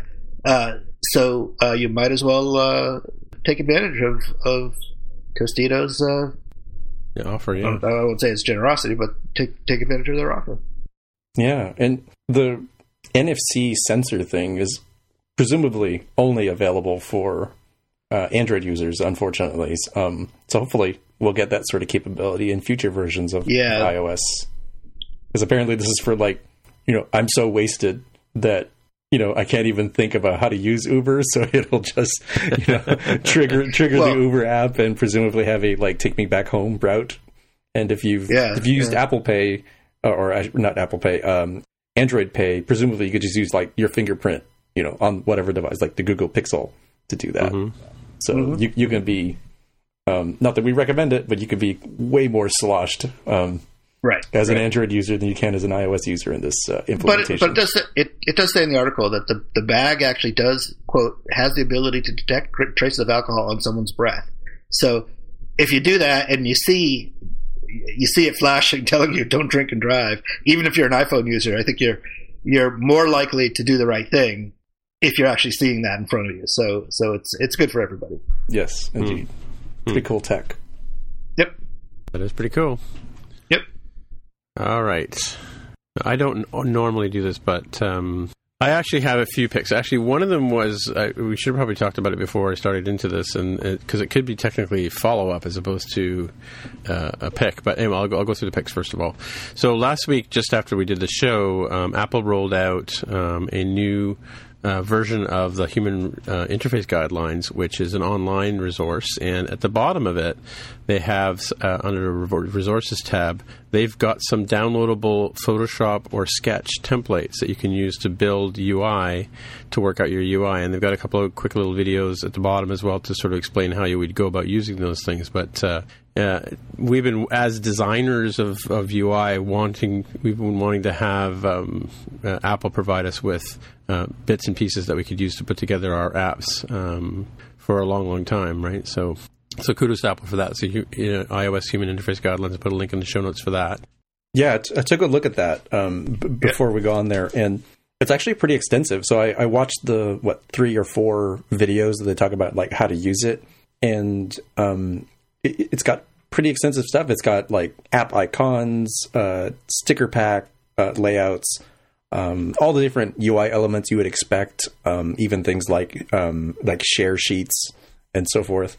The curious one, and I wasn't the first one to notice this, my attention was brought to it via Twitter, and I don't have the link because I don't remember where. I was just sort of randomly looking through.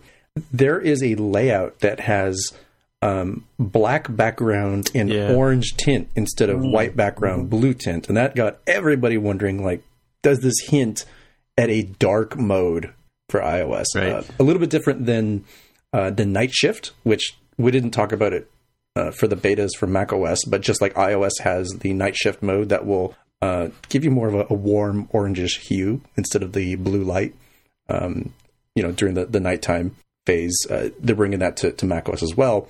In this case, the dark mode has been sort of rumored for a very long time, and it's very curious that they would include that color set in this list.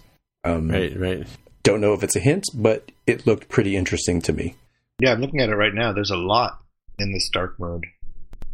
It's got segmented controls and everything that are all using the same orange on black color scheme, which is pretty interesting. It may mean nothing, though, of course. Yeah, it might have just been the design team having fun for all we know. Yeah, right. But if you're familiar with Photoshop, when you double click on the elements that they provide for you, they do. There are actually a lot of smart objects, which basically means you can go in and change it opens them up in a sort of second layer, if you will. If it's an Illustrator file, it'll open up in an Illustrator, and you can change the color scheme. You can change the tint colors, that kind of stuff. So. In terms of you're not just going to get your plain Jane white and blue layout that you normally get with you out of the box, but you'll be able to demonstrate or build UI that looks like a darker app or whatever, and that may be why they've included that. But you're right, the dark mode does seem kind of interesting too. But anyway, that's sort of a sort of the inside baseball version of using Photoshop and with. This kind of design, and it's good to see that they've actually provided that kind of stuff. There have been templates in the past which were sort of you had to cut them out of a larger Photoshop file and sort of string them together yourself, but it didn't tie in as closely as this does to the actual UI and how you would use it, like with UI appearance and that kind of stuff, right? Mm-hmm. And coming straight from the source, right? Like there's been a lot of the community that goes through and says, iOS 10 just came out. What are the new things? And create a whole, artboard? I don't know what Photoshop uses. Sketch uses artboards. Yeah, they use artboards in Photoshop now. So it's nice to see it come directly from the source because presumably they're using this too. So that's great. Do you have Sketch, Jaime? I do. I still have a functioning version of Sketch from just before they went to the subscription version. Oh, okay. Right. Yeah. And that reminds me. If I'm not mistaken, you do need the San Francisco font because I had some older version of it and it complained about that when I opened up the files.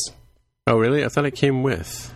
One of the videos said it came with it somewhere. Maybe I was just that far out of date. It is included in the directory that you download.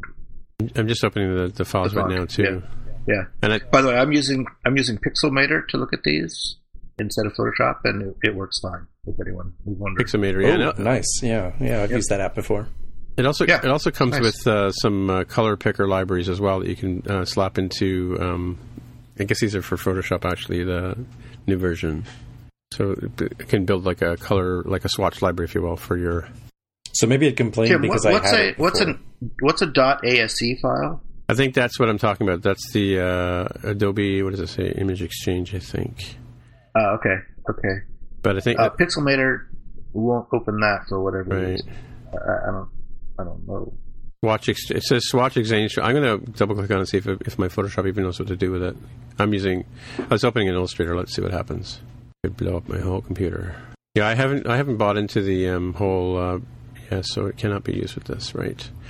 I haven't bought into the whole Creative Cloud thing yet. So I'm still using Photoshop CS or Creative Suite CS6. And so a lot of the tools that are coming out now for Photoshop and some of the iOS apps that come from Adobe have this sort of interchange thing with your Adobe Creative Cloud account. And of course, since I haven't bought into that, I'm using Affinity Designer, thanks to Tammy and having me download that last week, and Acorn, and looking at some alternatives. And I may actually go to Sketch at some point. But you said it's a subscription now for Sketch, right? I think it's like a yearly. We talked about it way back, maybe several months ago. Yeah. By now, maybe it's been an entire year by now. That they were switching subscription models, where it's more or less like as if you were buying the app every year. Right. I haven't done enough to sort of really justify that cost for my needs, so I'm using a very old, crusty version of Sketch. Yeah, and that's my issue with the whole Creative Cloud thing. I don't do nearly as much work now, that I'm working for the man than I would have done in the past with these tools when I was doing a lot of more web development and desktop layout and that kind of stuff, right? So paying, $40 a month or whatever it is, $50 a month Canadian for Creative Cloud doesn't make sense for me economically, right? It doesn't work out. So there should be other choices for people like me. Oh well. So that's the update to the iOS Human Interface Guidelines. And next we have. So this is more of a, as Mark likes to say, a pro tip. I've known about this for a while, and that is instead of using Photoshop files or Sketch files that are raster images, which basically are, you have to make them in the 3 different sizes. You have the 1x, the 2x, and the 3x. And I think there's some jumbo size for the iPad Pro now for some assets. And now, even with the messages, you have to create even smaller icons for those if you want to use the sticker packs. You have to provide smaller icons for the message app to show as well. A tip you can do, instead of using a PNG file or a JPEG file, you can actually, if you create the icon you want to use in a vector app like Adobe Photoshop or Adobe Illustrator, you can save it out as an Adobe PDF. And then you can put it right into your asset library in Xcode and use it the one file, and the OS will automatically scale it up for all the different sizes. So you basically put the file into your asset library. You make a call to the UI image named blah blah blah, in icon whatever, and you. In my case, I had to give it the height and width on the next line as another attribute, and then it automatically scaled it. And I just did an update yesterday for one of our apps that we're refactoring. We have like a settings gear that we're using. So I had that as a vector, and I basically put it into the app, put it in one time, and it renders on the iPad Pro as a larger version than it does on the iPhone 6, for instance. And it's just great. So if you're into, and I've got a link here in the show notes on a quick how to do this. This has been available since Xcode 7, but we really haven't talked about it on this show. And even though I knew about it, I've never actually tried it out. So it's super simple to do. Create your artwork for your icons and buttons and what have you in a vector app. And I'm using Adobe Illustrator, but I'm sure you can probably use other tools like the one from Draw. I think it's called iDraw or something like that. And it probably does Sketch do vector artwork, Jaime? Yes, and I think Sketch is new enough. Another sort of mini pro tip is to make sure, depending on your environment, that people are using a version of Photoshop that is new enough to create the correct kind of PDF. In whatever corporate environment I was dealing with, they had a much older version, and so it needs to be like a very... I say newer, but it's not really that new, right? It was just, corporate environments sometimes don't always have like the newest stuff. In this case, like just making sure that it's creating the right kind of vector PDF and not sort of like the old school, like, hey, I turned this Microsoft Word document into a PDF sort of route, right? And I think you'll be fine. But I ran into that issue where I think it turned into like a black square or something because Xcode didn't know what to do with it. Right. Well, I'm using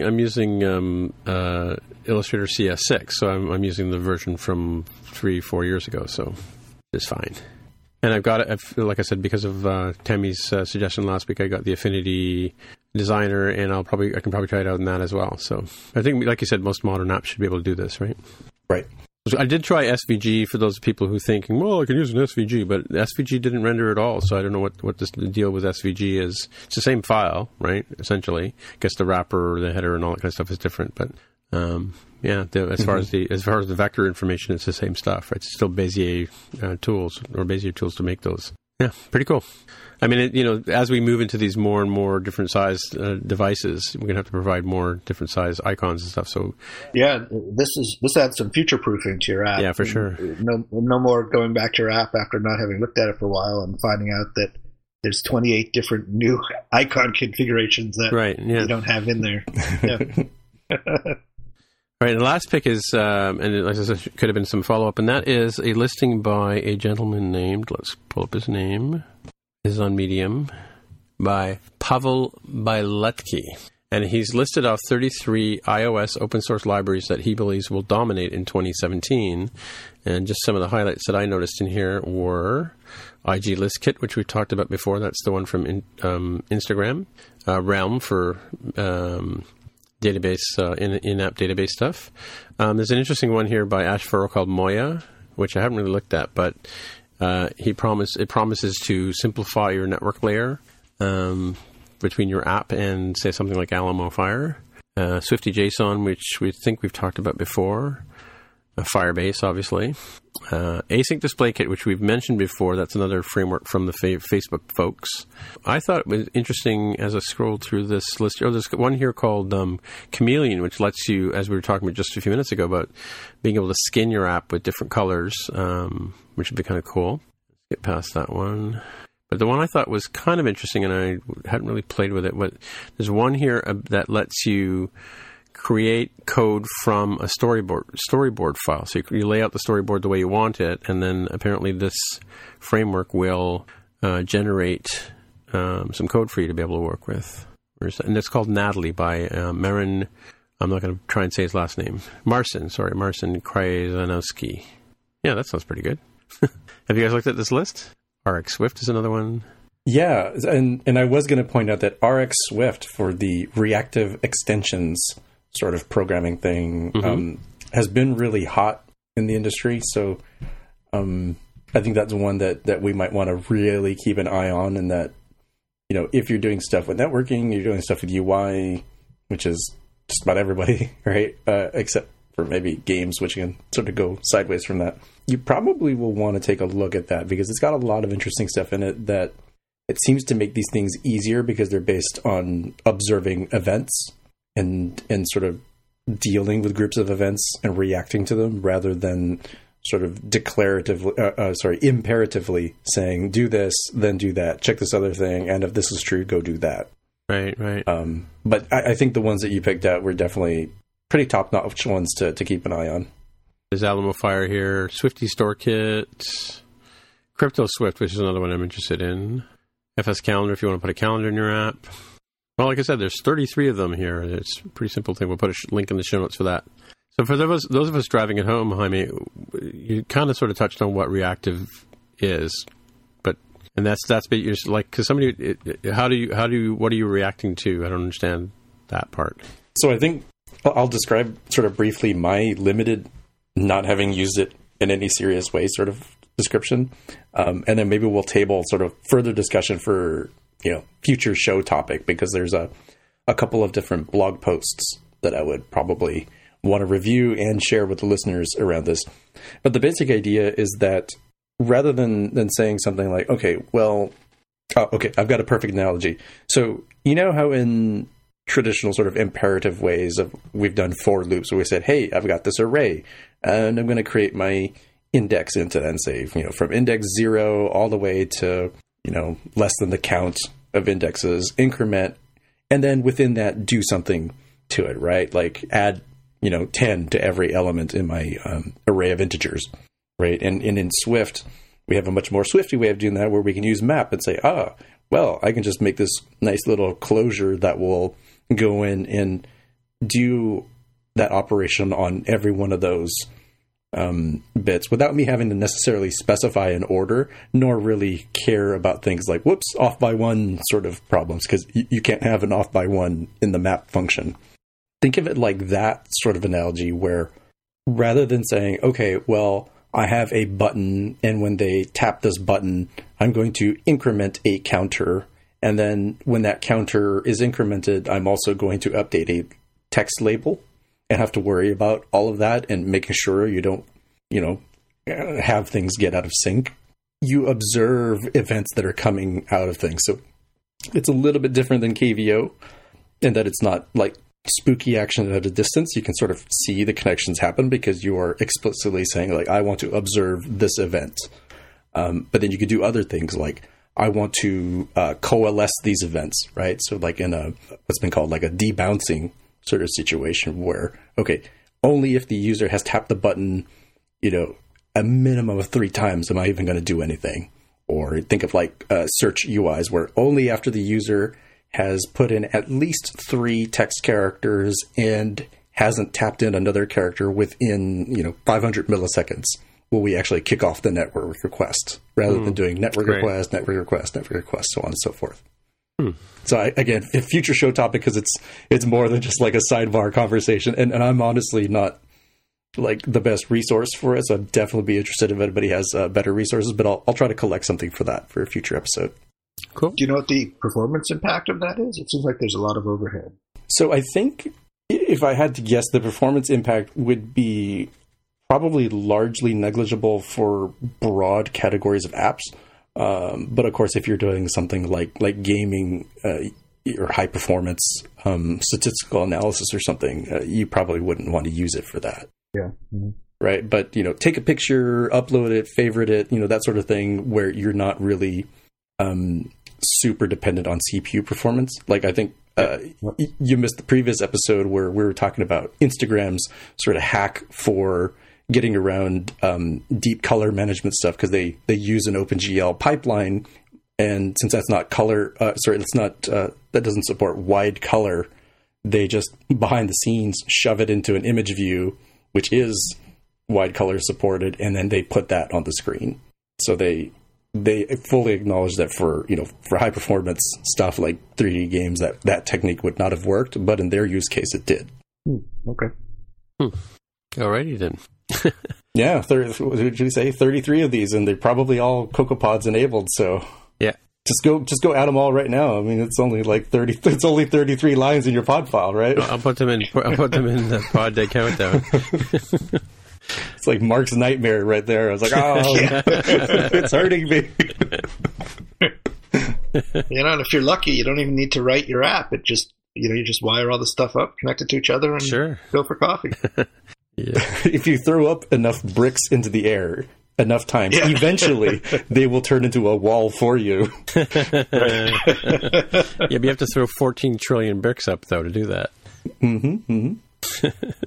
Right. Or they could just turn into a big pile of bricks, right? Okay, well, I guess that's it for the week, folks. So, Jaime, if people want to find you on the interwebs, where do they look? They would go to Twitter, because I am at Dev of the Hair. And Mark, if people want to write you a cursive letter or send you a telegram or something? Mark R. at smapsoft.com. All right. And I'm Tim Mitra, TIMMITRA on Twitter, and that's the best way to get a hold of me. And we'll see you guys next week. Bye. Goodbye. Bye. You've just experienced the More Than Just Code podcast. If you want to find out more about the show, you can visit the More Than Just Code website at mtjc.fm. There you'll find a summary and show notes of each episode. We list links to the items that we talk about on the show, picks for the episode, as well as links to the apps on the App Store. If you like the podcast, please leave a comment on the website and write a review on iTunes. If you're listening on Overcast, go ahead and press the recommend button. It really helps others find out about the show. You can also follow the show on Twitter at MTJC_podcast.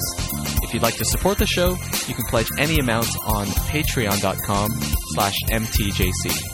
Thanks again for listening.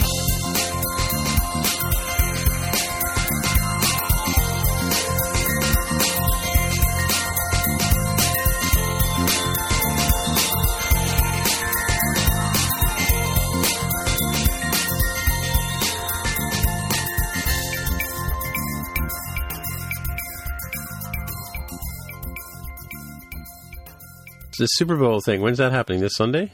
Week from Sunday. Week from Sunday. So I guess we're down to 4. This Sunday is the Pro Bowl, which gets the people who are voted to be the best, or in recent sort of modern times, like the most interesting characters on the field. It's kind of like the All-Star games that you see. It doesn't mean anything. And you won't see any of the Super Bowl participants in it because nobody wants to get injured. That's the weird thing about it. So, well, and in fact, they may be specifically not allowed to play, actually, but I'm not 100% sure on that. But thankfully, unlike baseball, the NFL's championship game is not impacted in any way by the outcome of the All-Star game. So, or really? Pro Bowl in this case. Baseball? Yeah. They count the one in baseball? Yeah, that one. Yeah, that determines who the home team is in the World Series. Oh, you're kidding me! I never knew that. Because it's the American League against the National League. Right? Yeah, of course. Game. Yeah. And until about 5 years ago, maybe longer, but it seems like it's 5 years roughly. It wasn't like that, and nobody would watch the All-Star game, and players would not even show up to the All-Star game. So they introduced this to try to stir up some interest and make it more value. Make it count for something. Yeah. Huh. Yeah, it's not super clear that it's had a big impact, but but it does have some impact. But coming back to the Super Bowl now, I think last year you were telling me that there's enough to make 3 divisions, and they have some sort of wild card thing. Or am I thinking of baseball again? Probably baseball, based on what you just described, because you said 3 divisions, which there's in baseball there's the East, the Central, and the West. In each league, so there's actually 6 divisions. Right. But in football, there's actually 8 divisions. 8, okay, right. And are we down to the final 2 teams? We know who those are? Final 2 teams. Yep, we know. It's the Patriots against the Falcons. Correct. Yeah. And that's one of the Brady guys or whatever his name is?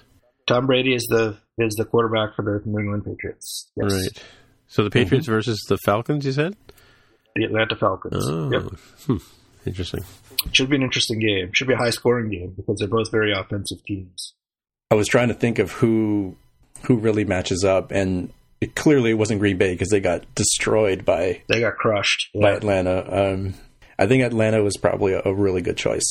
I would have loved to see my Dallas Cowboys there, but they weren't ready as a team. Although, I think it would have given a much better game than Green Bay did, because we've only lost by 3 or fewer points for the 3 losses we had this year. We never got blown out of the water. Yeah. How many games did they play in a year? They play 16 regular season games. Okay, yeah, right. And then either 2 or 3. No, sorry, 3 or up to 3 playoff games, including Super Bowl. And it's that few games because it takes a lot of wear and tear on them, or whatever. No, it's because it's a tournament and you get eliminated. So if you're a wild card team, you can play in the wild card round, the divisional round, the championship round, and then potentially Super Bowl if you make it that far. Right. If you're one of the 2 top teams in each conference, there's 2 conferences, then you play potentially in 3 games because you get to skip the wild card week. Mm-hmm. So you can play up to 3 games. But if you lose, you're done. So maximum of 19 games that you can play in the season. Oh, really? But no, 20. If you're a wild card team that makes the Super Bowl, you can win 20. Right? Yeah. Right. And then the aforementioned Pro Bowl that happens this week is a week off for the Super Bowl contenders between the championship game and the Super Bowl itself. Super Bowl. So it's an extra week off, right? Like you're just kind of sitting there. Mm-hmm. Right. Mm-hmm. Right. Getting all flabby and stuff. Well, bad things have happened. There was a period of time where, like, guys would go to Mexico, guys would do bad things. In fact, I think it was the Falcons where the guy ended up getting busted for prostitution and all sorts of things. Like, this is like the danger time for these teams where the coaches will really have to watch their players. Let them have fun, let them enjoy themselves, but be like, yo, guys, like, have a normal week.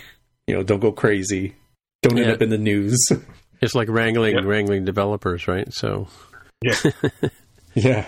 Except if we were, hot commodities with millions of dollars in our pockets, and 24 years old. 24 years old with millions of dollars. Yeah. It's a dangerous combination. But I have an opportunity to go to California in a couple of weeks, so I'm going to be hanging out with Mark for a couple of days. Well, if you're going somewhere around the 15th of February, maybe you guys can go to that Realm World Tour that we're going to talk about tonight. Oh, is that? Oh, really? Oh, that's that week? Right. Well, free registration, so I wouldn't hold out too long in trying to decide on that, since it won't cost you anything. Oh, yeah. That's true. Well, I do have a car when I'm down there, but like I said, I don't know what the team expectation is, right? On my list of things to do is I since we've been talking about it on the show, is to go to the computer museum, which I think is I saw that when it was in Boston, so I'm assuming it's the same thing, but I guess it's got newer stuff, I guess, right? And it's really cool. It's very close by. So it's in Mountain View, I believe. Yeah, it's right next door to Google, which is a couple of miles at most away. Right. Which means in rush hour traffic, it's still 45-minute drive. But okay. But if you don't go during rush hour, no, it's not 45 minutes. That's an exaggeration. But it's if you go during non-rush hour, it's 10 minutes away. Very, very easy to get to. Yeah. So and then there's some guy named Greg who wants me to go to this company, have a tour, and Facebook, right? So that's a little bit further away. That's up in Menlo Park. Yeah. Well, I know I've driven. I'm pretty sure. I can't remember. I'm sure Carol would know if we've been to San Jose before. I thought we had. You were thinking it might have been the other side of the river or lake or whatever the hell it is from you guys, right? Bay or whatever. What's on the other side? There's other side of what? Geographically from San Jose? So San Jose is kind of at the bottom of the bay. Yeah. So, I mean, technically, if you want to say the other side of the bay, that's Napa, but that's not what you mean. I know. So San Jose, is kind of the south shore of the bay, and Cupertino is a little bit up the west side, and on the east side, there's like Fremont, and then eventually you get to Oakland and Berkeley, but that's really far up. No, we were heading down south to Monterey. So, but where's the boardwalk? Is there a boardwalk and sort of a roller coaster? Is that San Jose, or that's Santa Cruz? Santa Cruz. Okay, Santa that's Cruz. What I'm thinking of. Yeah, which is right down the road from San Jose. Yeah, see, I thought that was San Jose from my memory, but I just Saint something. Yep. It's all saints. There are a lot of them. Yep. It's all the old California missions. There were something like 13 missions that were founded, and they all had names of saints. So anytime not every time, but most of the time when you find a city that has a saint or a Santa name, they came from the mission that was founded. So they were there to basically convert all the heathens to Christianity? Exactly. Yep, exactly. Yep. All right. Hi, I'm Daniel, founder of Pretty Litter. Did you know cats tend to hide symptoms of sickness and pain? I learned this the hard way after losing my cat, Gingy. So I created Pretty Litter, a health monitoring litter that helps detect early signs of illness by changing colors, saving you money and potentially your cat's life. Pretty Litter is veterinarian developed, and it's the easiest way to keep tabs on your fur baby's health right at home. Go to prettylitter.com and use code ACAST for 20% off your first order and a free cat toy. Terms and conditions apply. See site for details. Hey, it's Paige DeSorbo from Giggly Squad. High quality fashion without the price tag. Say hello to Quince. I'm snagging high-end essentials like cozy cashmere sweaters, sleek leather jackets, fine jewelry, and so much more. With Quince being 50 to 80% less than similar brands. And they partner with factories that prioritize safe, ethical, and responsible manufacturing. I love that. Luxury quality within reach. Go to quince.com/style to get free shipping and 365-day returns on your next order. Quince.com/style.